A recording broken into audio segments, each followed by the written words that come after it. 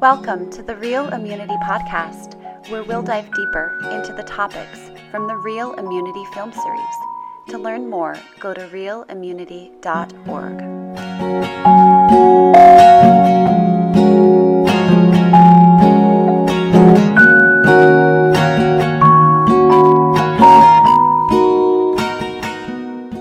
Okay, I want to welcome you to our Real Immunity Podcast. And today we have Dr. Andrew Wakefield that I'm interviewing, and I'm thrilled to have Andy here. I met him back in 2009, I believe it was, at a National Vaccine Information Center conference, where I closely observed how compassionately he met with parents as they flooded him after the conference, and could see his degree of integrity and just kindness towards individuals, and also his optimism about the world. So thrilled to have him here today. We also, he agreed to speak at a conference I held in Dallas in 2016. And then I interviewed Andy for my Real Immunity series, the film that came out in 2018. And he talked about mother's intuition, and he talked about where we were going in the world. This was well before the COVID business started out there. And I found him to be predictive about things that were coming down the pike. So I'm thrilled to have you here today, Andy. Welcome. So thank you very much. A great pleasure to be with you. Okay, so the first thing I want to talk about, you've done lots of films that people are familiar with, and we can touch on what you have coming down the pike. But you have an article that was published in the Journal of Physicians and Surgeons, fall of 2019. And that article was called The Sixth Extinction, Vaccine Immunity and Measles Mutants in a Virgin Soil.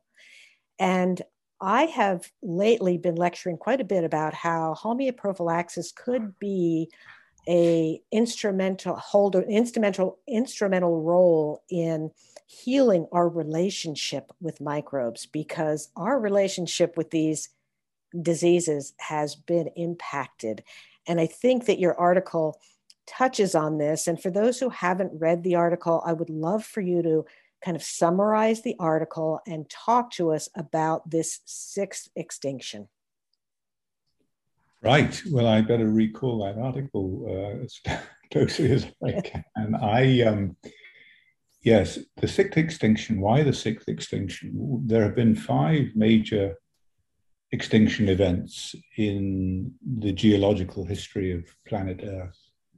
And the last of these was, I think, the late Cretaceous extinction phase, which was all the end of the dinosaurs. And that occurred because of a meteorite hitting the Gulf of Mexico, the Yucatan Peninsula, and creating, through the dust that it threw into the atmosphere, a dramatic cooling of the Earth and an ice age. We are now on an extinction curve. Mankind is on an extinction curve, and that is predicted by the mortality exceeding natality, the birth rate. And if you remain on that curve, then the first thing you do is incur a dramatic shift in the age of the population, so that you get fewer and fewer younger people and a much higher proportion of older people, and you throw the sort of population dynamics completely askew, and ultimately mankind becomes extinct. It's unique in as much as that it's the first extinction event that we face that has been entirely of our own making. And the good thing about that, if there is a good thing, is that we can stop it. We couldn't stop a meteorite hitting the Yucatan Peninsula, but we can stop this one.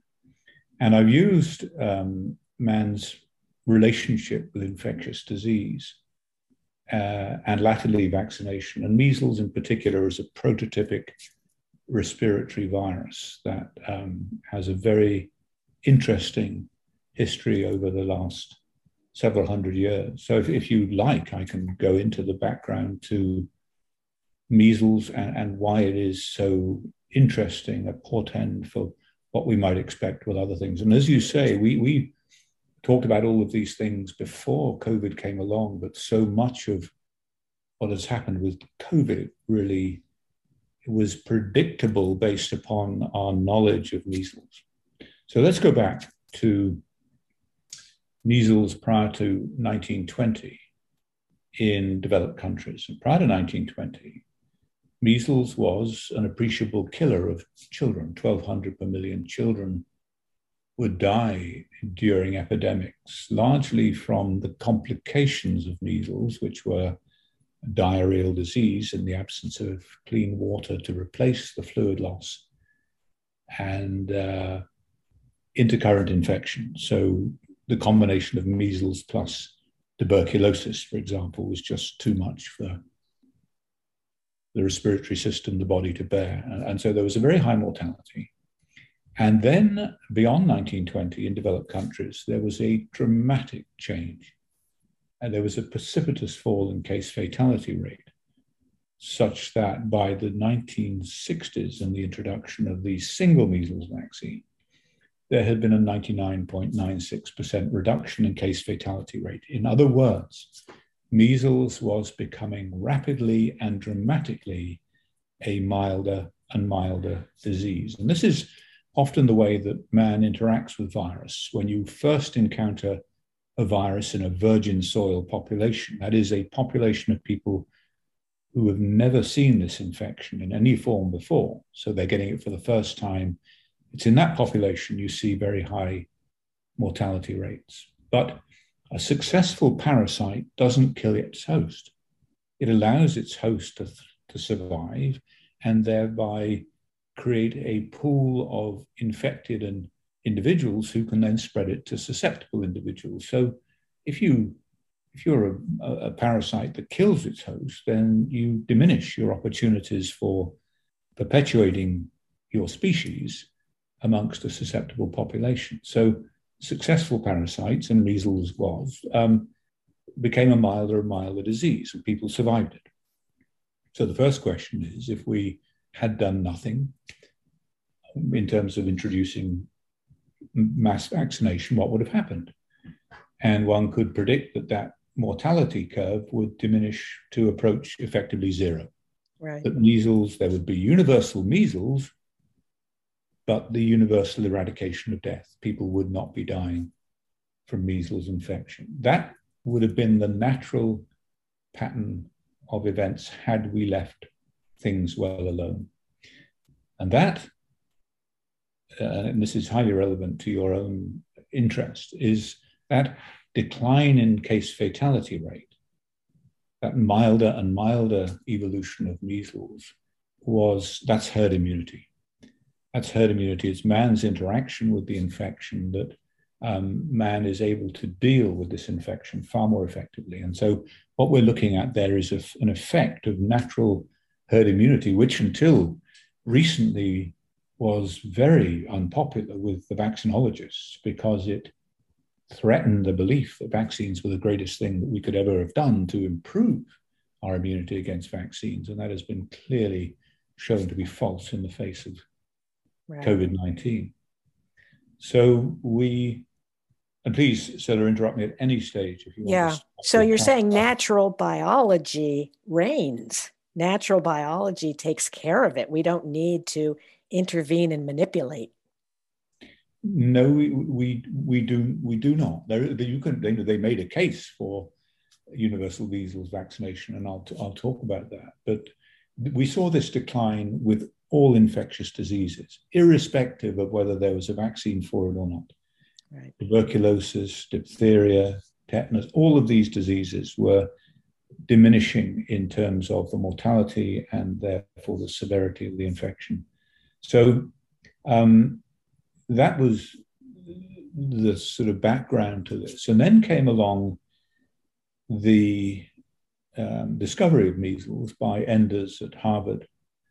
And a meeting was convened at the National Institutes of Health at the behest of JFK, John F. Kennedy. And there was a robust discussion about the merits of universal measles vaccination. Clearly, it appealed enormously to the vaccinologists. They saw it as being something they could capitalize on the perceived success of polio vaccination and smallpox vaccination? Can we do the same with measles, even though we know the story behind smallpox and polio in particular is very different to the one? And in contrast to that, Andy, from a homeopathic standpoint and a metaphysical standpoint, we believe that Mother Nature sweeps the earth with certain diseases to teach us something. And as we learn that, whatever it is, those diseases diminish. Yes, they not only is there a benefit in terms of instructing, the learning of the immune system to deal with this infection, but there are knock-on effects of exposure that are now perceived to be beneficial. The reported protection against certain tumors in those who've experienced either measles or chickenpox, for example. So are there unknown benefits, at least, or those benefits that have not been anticipated as having a direct relationship with the infection? Now it's emerging, may well do. So yes, I think there is this this instruction, this learning of the immune system that helps to protect us. And the other thing to say about that, which is highly relevant to COVID, is that the exposure to a natural infection appears to produce a much more robust and much broader protection against other viruses or bacteria of the same species. So that if we're exposed to influenza, then when the next influenza pandemic or epidemic comes, even though the virus is different in many ways in terms of its molecular makeup, there is sufficient similarity that our prior infection with flu last year protects us against severe flu this year. That doesn't happen. Absolutely. Yeah. And there's a study that I quote frequently by Cowling and Fang in 2012, where they tested people with the flu vaccine and their immunity to that specific strain may be increased, but their susceptibility to all the other mutations was compromised. So these people were sicker after having the flu vaccine. Yeah.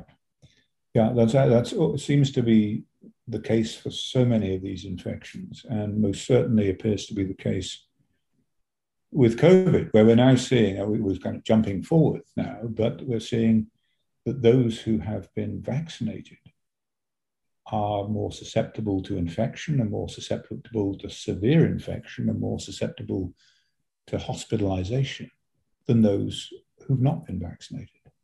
And this, again, was based upon our knowledge of viruses, was somewhat predictable. Anyway, so let's not jump ahead. But if you're agreeable, I'll come back to the sort of measles story and and the promises made by the vaccinologists at that meeting at the NIH were that they now had the tools in the single measles vaccine to allow for the rapid and complete eradication of measles globally.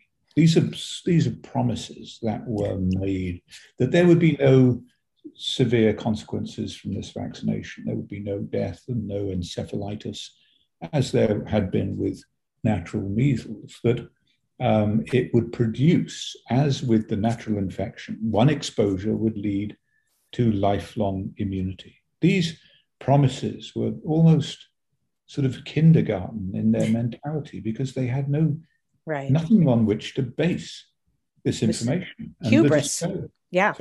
Hubris. Yeah. Absolutely. And what happened was, in fact, they invited an expert from the UK who was the world's leading microbiologist at the time. And they had Dr. Enders there from Harvard, and both of them expressed concerns. Both of them said, look, if this vaccine does not work as well as natural infection, does not produce lifelong immunity to this infection, but merely changes the age at which you're susceptible. Let's say it works for a few years, and then some years later, you become susceptible again. You may be making it a more serious disease, because we know with measles that the disease is trivial in children now, but it's more severe in infants under the age of 1 and adults. And so there is a higher mortality in those infants under the age of 1 and adults. So if you merely displace the age of susceptibility upwards, you've made it a more dangerous disease.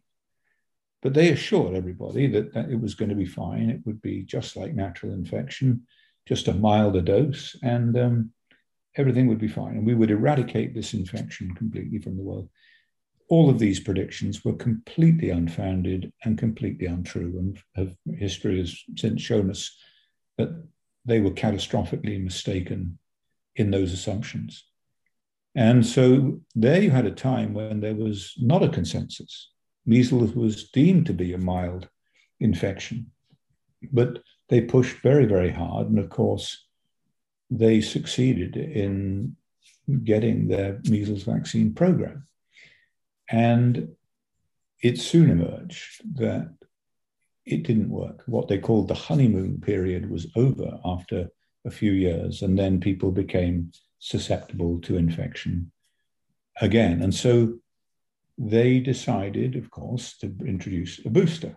Because the vaccine was not effective, they needed to give a booster and then another booster. And now we're in a situation where people are looking at 3-4 doses of the vaccine, and it's failing miserably.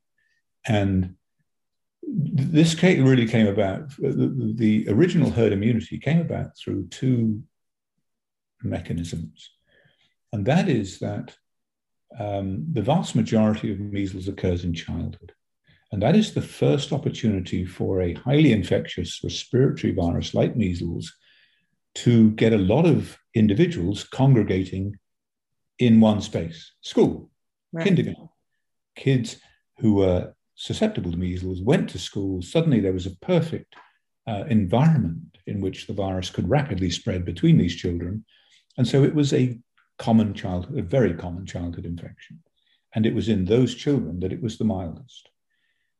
There were 2 scenarios that led to that. Well, broadly, there's specific immunity and non-specific immunity that contributed to that natural herd immunity. The non-specific immunity is just the sort of general well-being of the population.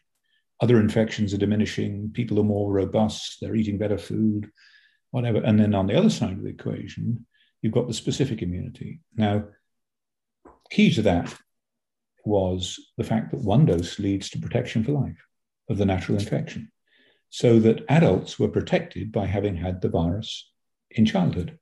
They didn't get it when it was a more serious disease.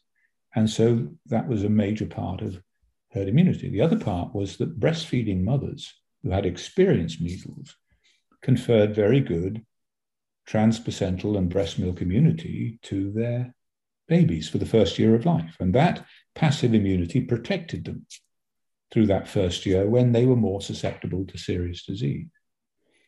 And the problem with vaccination is that, 1, it doesn't last, so that you become susceptible as an adult, and there's a higher mortality amongst adults.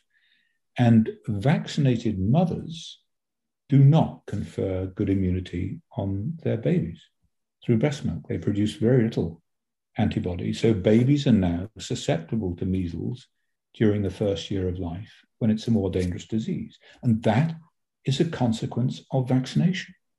So vaccination has effectively destroyed natural herd immunity. All that incredible effect, that decay in mortality from the 1920s until the introduction of the vaccine, all of that has been obliterated by the introduction of the vaccine.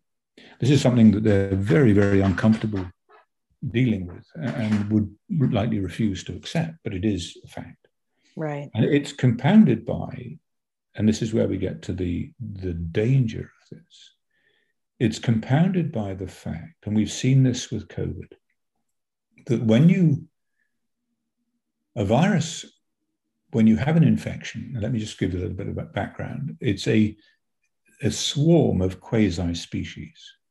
The RNA viruses are highly mutagenic. They mutate very rapidly. So that within an infection or a vaccine, you have a swarm of strains, but you have a dominant strain. And then there are other, what are called quasi-species, much lesser common in the vaccine or the infection. It's that dominant species that's most important. When you introduce a vaccine, what you do is you put a selection pressure on the virus, a genetic selection pressure that encourages the virus to evolve into forms that are resistant to the vaccine immunity. Now, we saw this par excellence with antibiotics. They were a miracle 100 years ago, absolutely wonderful, best thing we've ever done. But the problem was that the antibiotics were imperfect.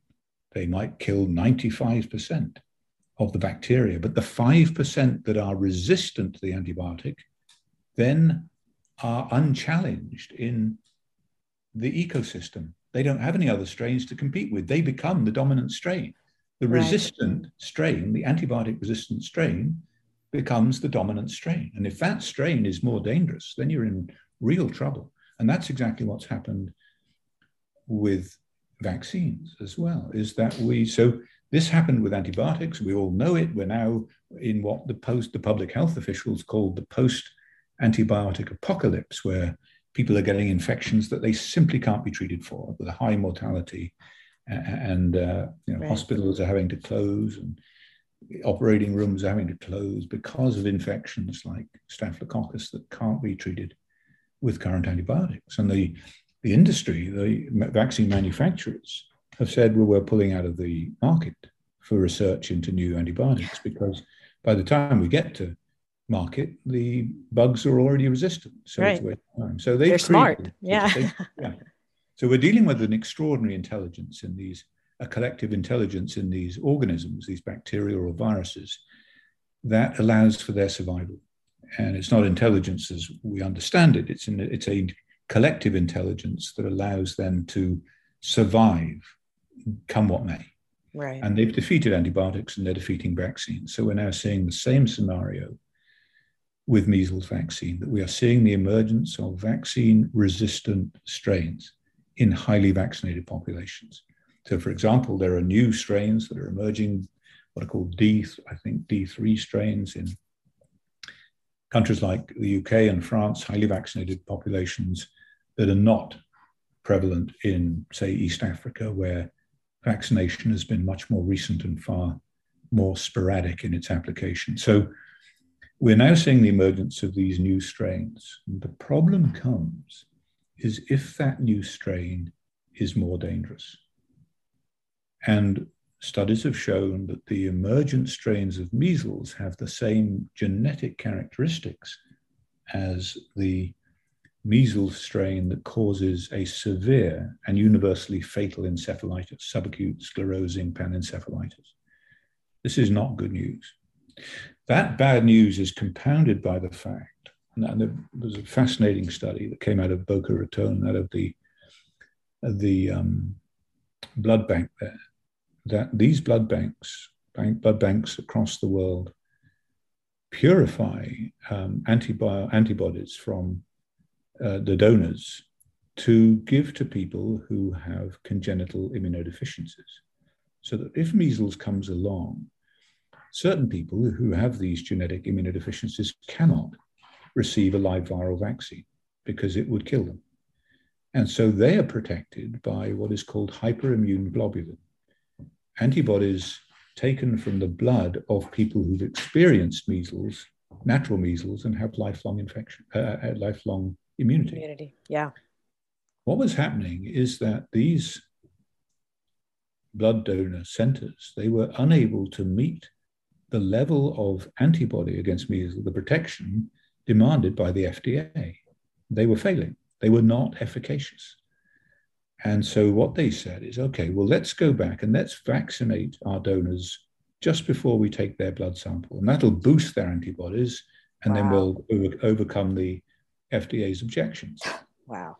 And that was a complete failure. It did not work. So they did a fascinating study. They had samples that they had stored of blood from donors going way back to people born during the time of natural measles, right the way through to the modern day. And they took those individuals, they categorized them into groups born in sort of 10-year cohorts, some born back in the 50s, 60s, 70s, and right the way through. And they measured what is called the neutralizing antibody levels in those samples. Now, people are now very familiar with neutralizing antibodies. The one thing about COVID is that people now talk about PCR and neutralizing antibodies as though it's fascinating. The education of the world has been, but neutralizing antibodies are those that protect against infection. And they are a proportion of the vaccine, the antibodies that are produced in response to an infection, but they are the functional part. They're the important part that protect us. So they neutralize the virus. They analyzed for neutralizing antibodies in these blood samples from these successive birth cohorts, going back to the 50s, right the way through to the modern day.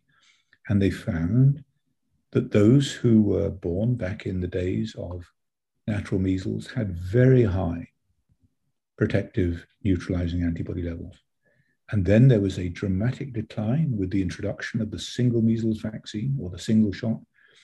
And then it just kept plummeting from there. And when they introduced the booster shot, it made no difference whatsoever. The levels kept going down to a point where they were effectively unmeasurable, to a point where we are looking at a population of healthy, ostensibly healthy blood donors now who have no antibodies to protect them against measles.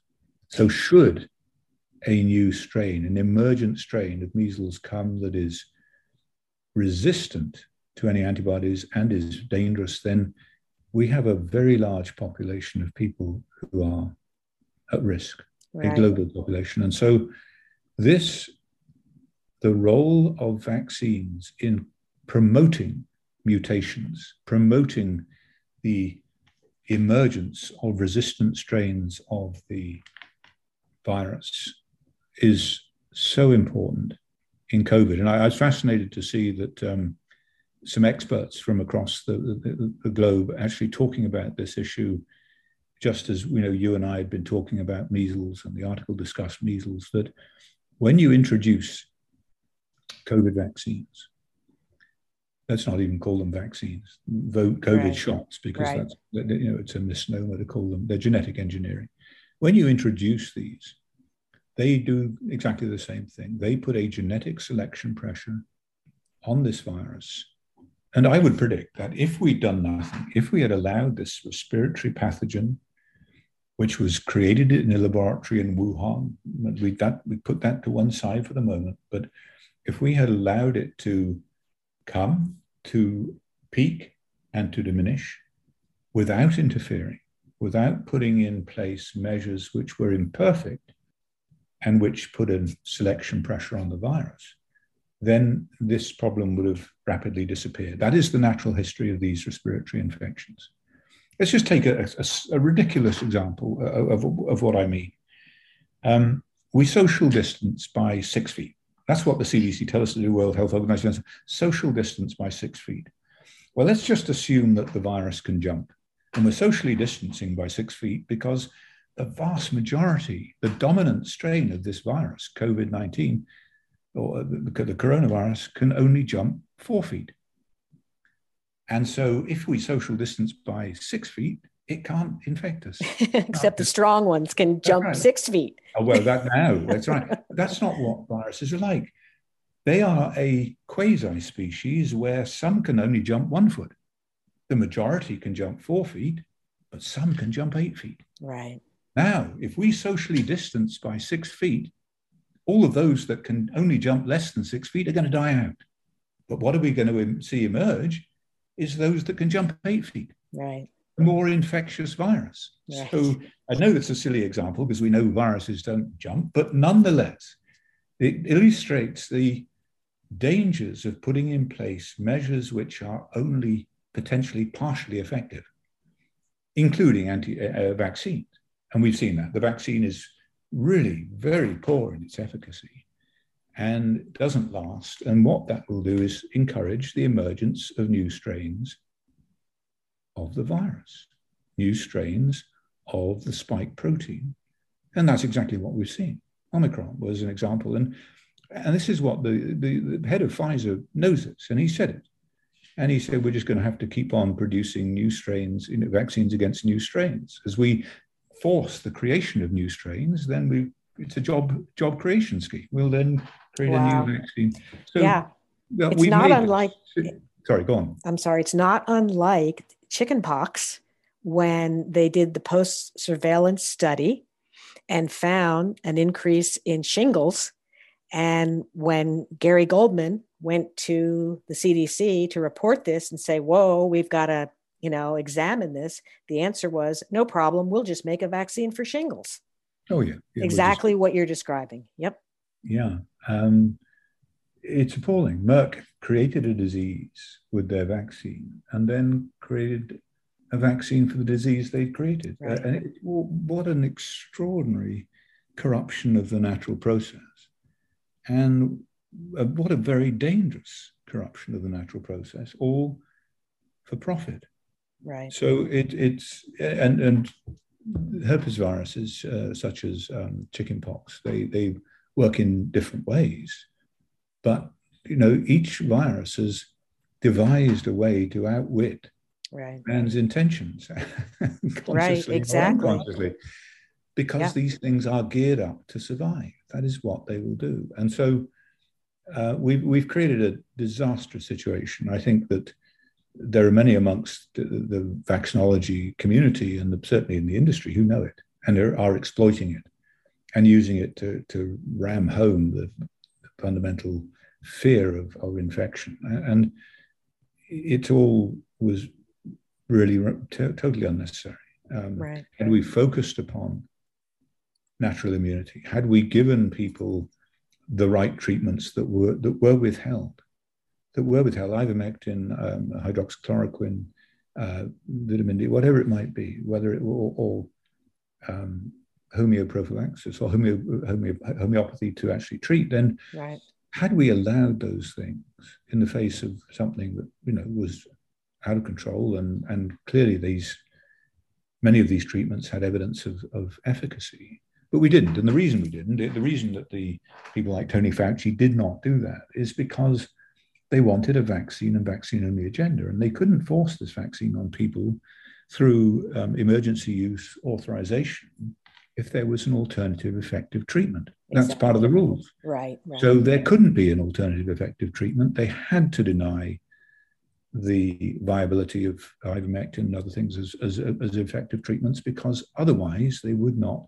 have been able to force their vaccine and vaccine-only agenda. And we're seeing the same thing with children now, is that they are allowing this vaccine, encouraging this vaccine for children who have zero risk of mortality from COVID-19, but who are being used as an experiment for the use of the vaccine, the widespread exploitation of the vaccine. But the real reason is because if it's approved in children, then the manufacturers are exempt from liability for death and injury caused by their vaccine if it's approved, if it's on the CDC's approved childhood vaccine schedule. So it's a commercial scam, and it's a disgrace. Criminal. Yeah, exactly. Yeah. And, what we know with homeoprophylaxis addresses this very concept that over the last 200 years, familiarizing people with the information inherent in these viruses or bacteria, they become familiarized and can work in conjunction with them on an immunological level so that they are building natural immunity, as we've seen with the leptospirosis study. They've virtually eliminated leptospirosis in Cuba. They're no longer dying from lepto every season. And we know that with homeoprophylaxis, there's no risk. For 200 years, we've been seeing this. There's no risk. So I really feel like it's got to play some role going forward with natural immunity. And with the children in the program that I've seen, well over 5,000 or 6,000 at this point, these parents love it. They're seeing their kids get a virus, mount an immune response, have a fever, and then within 24, 48 hours, resolve it and be back to baseline, which is what's normal for children. But we no longer see that. We see these kids that are stuck in an immune response that can last weeks, months, chronic sinusitis, chronic ear infections, chronic coughs, and parents are accepting this as normal. Yes, that's part of the tragedy. Your leptospirosis talk was truly inspiring. It was fascinating. I didn't know about it, I'm ashamed to say, and it really tuned me into the value of homeoprophylaxis, and has been adopted by the Cuban authorities. I mean, that is the most compelling. But the reason, of course, it hasn't succeeded and hasn't become widespread is that commercially it has little value compared with the vaccines they're making. And if you get in the pharmaceutical industry's way in terms of their profiteering, then you're going to pay a very heavy price. And so it's not about helping people or making people, keeping people well, or helping them deal with infection. It's about It's about profits. Profit, and that's an utter disgrace. And I'm afraid that bought into that are the heads of the CDC, the NIH, the FDA. They fully bought in, and I use the word bought in advisedly. So I think it's very sad. But so, the good news, if we can unearth some good news in this, is you mentioned this, the intelligence of the public has risen exponentially during this period of time, where parents are educating themselves. Parents are digging for more answers. They're looking at this push to vaccinate their children, give their children this shot, and reflecting back on all the other shots they've been coerced into giving and questioning. And I think that is part of the benefit, if you can call it that, where people are learning and people are recognizing, I've got to research this for myself. I just can't take what someone tells me and accept it without questioning.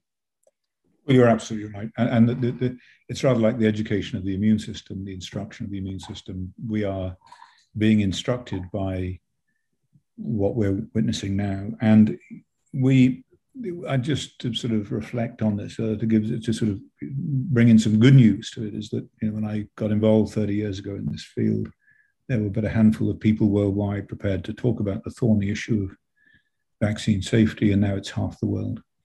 And it's half the world for several reasons. One is because the principal reason is COVID. COVID has caused people to become enlightened. It's allowed them to see the industry for what it is, to see people like Tony Fauci for who he is, for Peter Daszak for who he is, and also learn a great deal about their own innate immunity.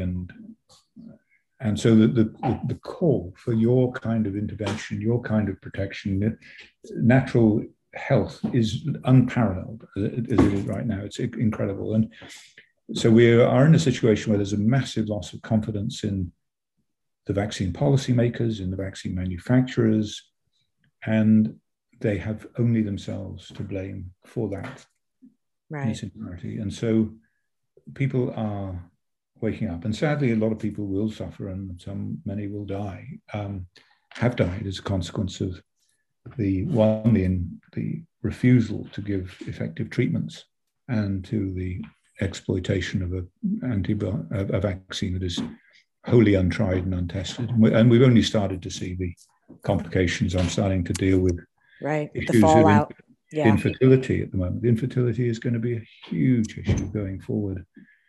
So sad. And it was known. These 80,000 pages that are coming out, it was known.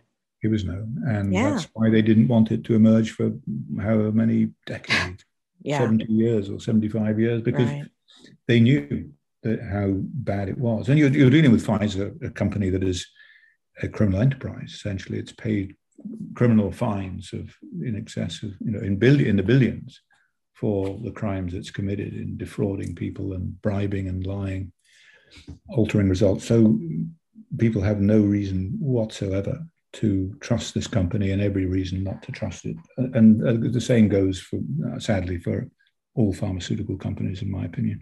Right. Well, And as bleak as things seem to be, I have to say that interfacing with individuals like yourself who are open and researching and thinking clearly, it's so uplifting to be able to interface with you. And I too am an optimist, and I believe that we're going forward in a better way. It's like we're in labor giving birth to a new world, and labor is confusing and chaotic and difficult and painful, but that new world is emerging. And I think that that's an amazing thing. And I too am happy to be here for that. So in closing, I would like you to share, any upcoming projects you have. I saw Infertility, a Diabolical Agenda. That was fabulous. Whatever happened to Alex Bortolakis? Is that the right? Who killed Alex? Who killed? Yeah. Oh, that was outstanding. I highly recommend that to anyone to watch. And of course, Vaxxed. I mean, so many wonderful projects. What do you have on the horizon? What do you want to share? Where do you want people to look next? Well, where to go for the existing films? Please go to 1986, and you can see 3 of the films there. If you want to watch for free the latest infertility film that I made with Bobby Kennedy, then that is available at infertilitythemovie.com, and you can screen it for free. It's a short, it's 30 minutes, extraordinary story. One I got drawn into to write and direct, and based on footage shot by someone else, James Henry, over in Kenya. And a story that, as a filmmaker, it's a risk taking someone else's footage and trying to make a film of it, make a story of it. But this was so utterly compelling, this story, that I felt it was worth that risk. And so yes, please go and watch that for free, infertilitythemovie.com. And then our latest project, well, we are in pre-production on a major full-length narrative feature. This is not a documentary, this is a film, a movie. In the genre of Erin Brockovich, The Insider, The Big Short, this kind of thing. Very, very exciting times. And we are close to closing the funding that we need for production. If anybody is motivated to help us get this made, we would be enormously grateful. And come to us, team 1986, team1986.com. and contact us. We're very close to closing things, and we start production later this year. Does it have a title? It doesn't at the moment. We have as a working title, but it's not a film I can say much about at this stage, just because of it's we want to keep it as close to the chest as possible, right. But it really does what you referred to earlier, and that is once people have experienced COVID and everything that's gone on around COVID, they are ready to go back to looking at the childhood vaccine schedule as not just a rite of passage that must be safe because we're told it's safe by public health authorities. But actually, is this safe after all? If it's anything like what we've experienced with the COVID vaccine, then this needs investigation. And this story does that. It brings people across the bridge from, you're not going to put that into me. I'm an adult and I'll determine what I'm going to have into my body, and add to the childhood vaccine program that has unfortunately been treated as a rite of passage for children and assumed to be safe by many parents based on misinformation given to them by medical professionals. And so this goes a long way to unearthing that and resolving that issue. That's outstanding. And when do you anticipate this will be out? Gosh, I would say, let's say sometime in the first half of next year. Okay. It's very difficult to predict. It's rather like planning a sailing trip. Right. You have plan A, plan B, plan C, right the way through to M. So people can get information on 1986, the Act. That's right. About this. They can follow us there. Absolutely. Excellent. Well, I thank you. It's always uplifting, wonderful to chat with you, Andy. And please reach out if there's any way in which we can coordinate things moving forward in the world. You're very kind. Thank you, sir. It's a great pleasure to talk to you again. Thanks, Andy. Bye-bye. Bye-bye. Bye-bye. To watch Dr. Andy Wakefield's interview along with other experts in the Real Immunity film series, go to realimmunity.org.